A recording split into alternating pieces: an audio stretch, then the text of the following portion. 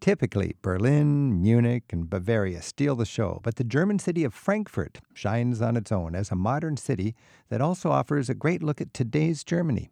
Devastated in World War II bombings and rebuilt with a new design, today it's a gleaming city of towering skyscrapers and powerful banks straddling the Main River. And the Main River is a fine riverside park lined with museums and taverns that are popular for their apple wine. To learn more, we're joined in our studio by two German guides, Carolina Marburger and Barbara Schikofsky. Barbara and Carolina, thanks for joining us. Thanks for having us. Carolina, when people think Frankfurt in Germany, what do they think? What's the reputation of Frankfurt? The reputation is of, I think in English it's referred to as Frankfurt, but we more often call it Manhattan, Main being the river that runs through it, and Manhattan a reference to Manhattan, so skyscrapers, banks, and all that, which, however, implies a certain lack of soul, and therefore a lot of Germans like, well, Frankfurt. So it seems to be just bank, money, trade. However, if you actually get to know it, compared to love at first sight, Frankfurt is a love at second sight because it has a lot of local beauty. It has a lot of local charm, but it's something you need to discover. Yeah, and it does have a shiny skyline. It's a city of skyscrapers. It's unique in Europe for I that. think Manhattan is a good name because in Germany there's nothing so close to New York as Frankfurt. And it's a beautiful skyline. They take care of how it is assembled. So even though it keeps growing, it's nicely assembled. There's a pedestrian bridge across the Main River. The Iron Bridge. The Iron Bridge. And when you stand on the Iron Bridge, you've got these beautiful parks on both sides of the Main River, and then you've got this skyline. And it just feels like a kind of a German New York. It's actually the recommendation for a summer night is to go to the other side of the Main River and sit down on the green, get maybe a fish dinner and an appleboy, and then marvel at that skyline. Most Americans, they go to Europe to see old stuff. I love to see modern skylines also. I like modern architecture. London is great for that. Yes. And in Germany, you wouldn't find that in Munich, that's for sure. Never. You'll find it in Frankfurt. And the big skyscraper that's open for the tourist, as I understand, is the Main Tower, named after the river. And it's 54 floors tall, 650 feet up there, and the terrace on top is just an amazing view at the city. Now, Barbara, when we're thinking about Frankfurt, it also has obviously a lot of history. And I know there was a big struggle in the 19th century when Germany was being united. There was a bunch of small states that spoke German, and there was Prussia, and there was Bavaria, and those were sort of the leading contenders to be the force behind which Germany was united. But apart from Prussia and Bavaria, you had a bunch of little states that looked to Frankfurt. Talk about Frankfurt in 1848 and how that was part of this German unification. Well, you have in Frankfurt the famous Paulskirche. It used to be an actual Protestant church. And if somebody gets the German Medal of Honor, Angela Merkel is going to give that to that person in that church. It goes back to that assembly in 1848. The first National Assembly of Democrats were getting together and saying, this is what we want. We don't want a monarchy. Let's be a democratic country. So it was sort of the home of the German feeling for democracy rather than autocracy. Yeah. You mentioned Paul's Church. I think the English word would be Paul's Church. And that's a museum for that today, essentially. You can go and see paintings and etchings from that period. This is Travel with Rick Steves. We're talking about Frankfurt with our German guides, Barbara Schikofsky and Carolina Marburger. Our phone number is 877-333-7425. Our email is radio@ricksteves.com. And Barbara emails us from Arlington, Virginia. And Barbara writes, Frankfurt is a perfect city to visit. One can easily walk around or catch the U-Bahn. That would be the local subway. There are many historic sites in Frankfurt. Paul's Church, the site of the first German representative government, Goethe's house, the cathedral where the Holy Roman Emperor was crowned, and the Old Bridge, the site of the fairy tale Billy Goat's Gruff. An old town was recently reconstructed to show what Frankfurt looked like before the bombings of World War II. One can sit along the Main River and watch the boats go by. The city has a vast array of international foods to try, as Frankfurt has a very diverse population. Wow, Barbara summed it up quite well there, didn't she? She did. So, Carolina, when we think about Frankfurt, we think about a diverse population and lots of trade. Through the centuries, it's been a trade center. My experience with Frankfurt is going to trade shows. Yes, it has been since the Middle Ages. Part of it, of course, being on the Rhine. And so the biggest global book fair is in Frankfurt. And also the sort of the local color is of a Bürger city. So Bürger being probably in English more like a citizen's city. So a lot of foundations, which for Americans is more common, right? Charity by citizens and public figures. And that is something that makes part of the pattern of Frankfurt, so that it's a kind of a citizen's city. Is Bürger, does that mean a businessman or a merchant? A townsman, merchant, / bourgeois, and someone that is wealthy to a certain amount and very involved in city affairs. This is Travel with Rick Steves. We're talking about Frankfurt. And when we were going to Frankfurt, we've got to remember it was a very strategic city in World War II. And in Germany, if you were a strategic city, you were targeted by the bombings. And there was just horrible bombing in Frankfurt. I think Frankfurt's done a very good job of rebuilding. Now, all of the leading German cities in the late 1940s had to rebuild. And they had to decide, are you going to rebuild in your medieval higgly-piggly street plan, or are you going to say, okay, enough of this medieval nonsense, we're going to be like New York, and we're going to have a grid plan of streets and a big skyscraper downtown. Mm-hmm. Frankfurt decided to go with what was called the Manhattan plan, whereas Munich went with the medieval plan.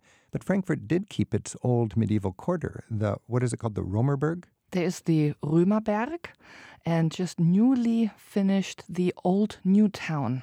The Old New Town. What is that? Or New Old Town. How was it called? The New Old Town. It's confusing. But when you go there, you feel like you're in the middle of a medieval town. And, right. And it's a beautiful, charming part. Barbara, tell us more about the New Old Town or the Old New Town. I found it so great for generations following us to give them an opportunity to see how the area really looked like at one point. Yeah.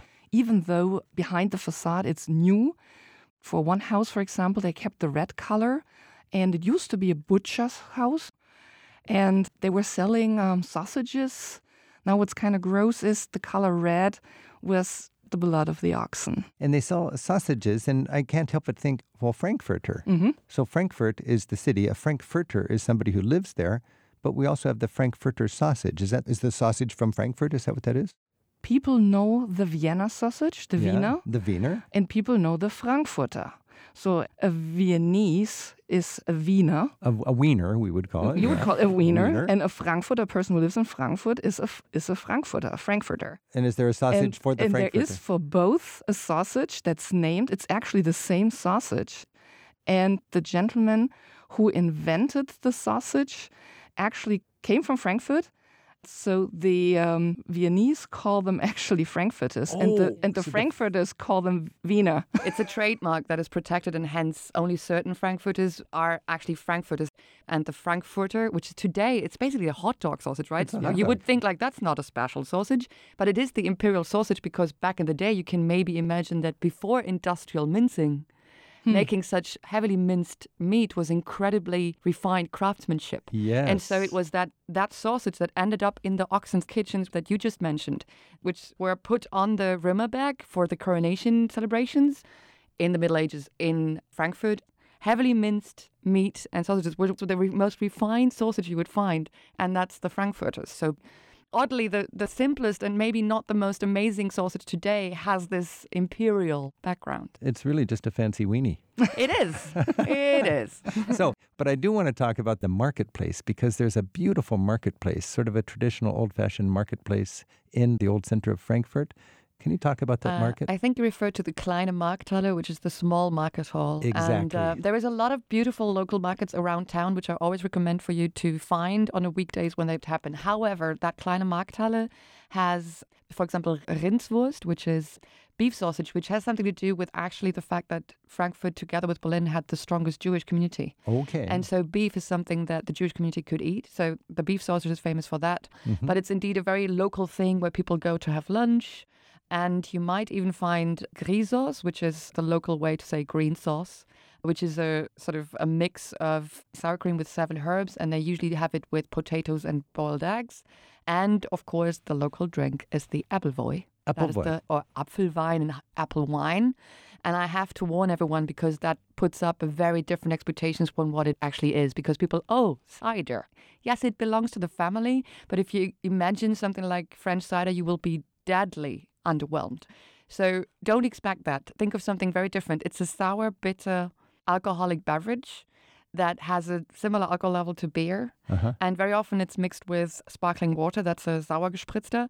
And it is very refreshing, but you have to think it's a sour bitter thing that goes out to very old, very ancient apple families. And so they are old, like sour.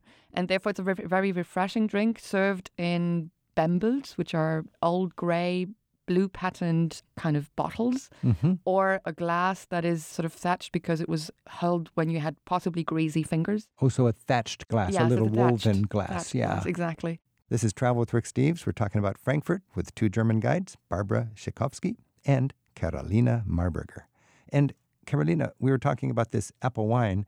There's a famous place across the river where people go in the evening, sort of a traditional coziness, a conviviality with lots of like the equivalent of beer gardens or wine gardens. The most famous spot for this is Sachsenhausen. That's where the Appleweinkneipen, you find most of them. Fichtegrenze is my personal favorite.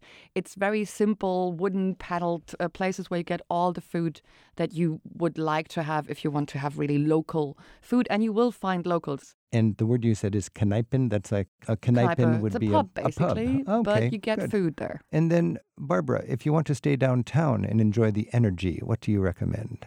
Well, the bankers are going actually to the Fressgasse. Fressgasse? Yeah. What does that mean? Well, that means that you just eat yourself silly. Oh, really? It's like just pig out street. Yeah, you go from one place to the other, and have little nibblings here and there, and eat yourself silly. It's my heaven, by the way. So there's an elegant place, the Opera House, and then right next to that stretches the pig out street. Yes. And all the bankers in their suits are there, and they're just eating and drinking like crazy. Yep, and then they go back to work. This is Travel with Rick Steves. We've been enjoying Frankfurt with Barbara Schikofsky and Carolina Marburger. Dankeschön. Sehr gerne. Herzlichen Dank. Dankeschön.